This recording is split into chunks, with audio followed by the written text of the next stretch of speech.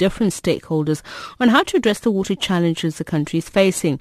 South Africa has been facing severe drought, which has led to serious water shortages in the Western Cape. The city of Cape Town has now called on residents to only use water for washing, cooking and drinking. Level 4 water restrictions could be implemented next month once they are approved by council. To speak more about this is Dr. Kevin Winter of the Environmental and Geographical Sciences Department at the University of Cape Town. A very good evening to you, Dr. Winter, and thank you so much for speaking to us. So when we talk about level 4 water restrictions, what exactly is that? Well, good evening, Tafisa.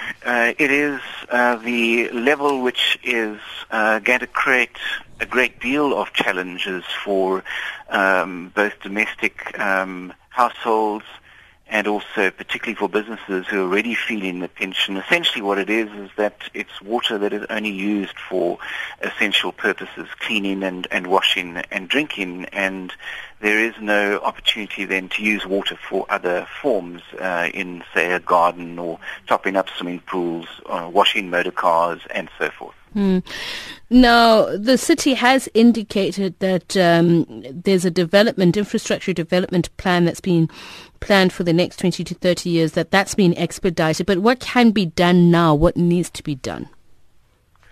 Well, in the immediate moment, and really we're looking for the next 6 to 8 weeks, perhaps, when the next rain might fall and fall in the right places where our dams are and start to fill those. But other than that, there's very little that any of these large infrastructure projects can do. They will take far too long to come on board anyway. So despite the fact that some of them have been shifted forward, we're really only talking about projects that will come online to some extent in the course of next year rather. There is an attempt to try to drill some of our aquifers, and that they may be ready by the 1st of July to supplement our water supplies then.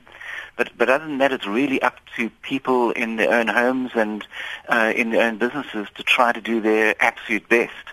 And one has to say, by the way, that the citizens have been remarkable in their reduction of water by almost 50% reduction, and more in some cases since January 2016. So the response has been very positive.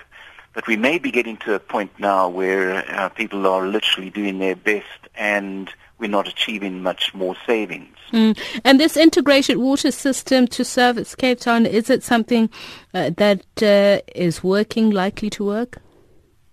Well, the integrated water system is a really important opportunity, and it's not just about going back to the same old status of drawing water from our surface dams and putting that into the infrastructure that we have. It's much more careful thought that's put into how we use treated effluent, for instance, how we use stormwater, and how we achieve better savings within the city of Cape Town in terms of rainwater harvesting.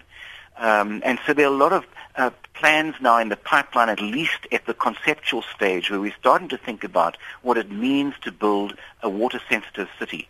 And it takes sometimes a good crisis before people will sit around the table and recognize that there is no more further options for building more storage dams, that other projects are going to take much longer to achieve. And so for the moment, in the next few years, we should be talking strategically about how we bring this integrated water plan and into the city space. And it's a very exciting opportunity, and other cities have learnt who've been through droughts like Brisbane, Sydney, California. It's literally changed their water resource management for the better, I think, but changed it for good. We can't go back to the old school idea of building further dams.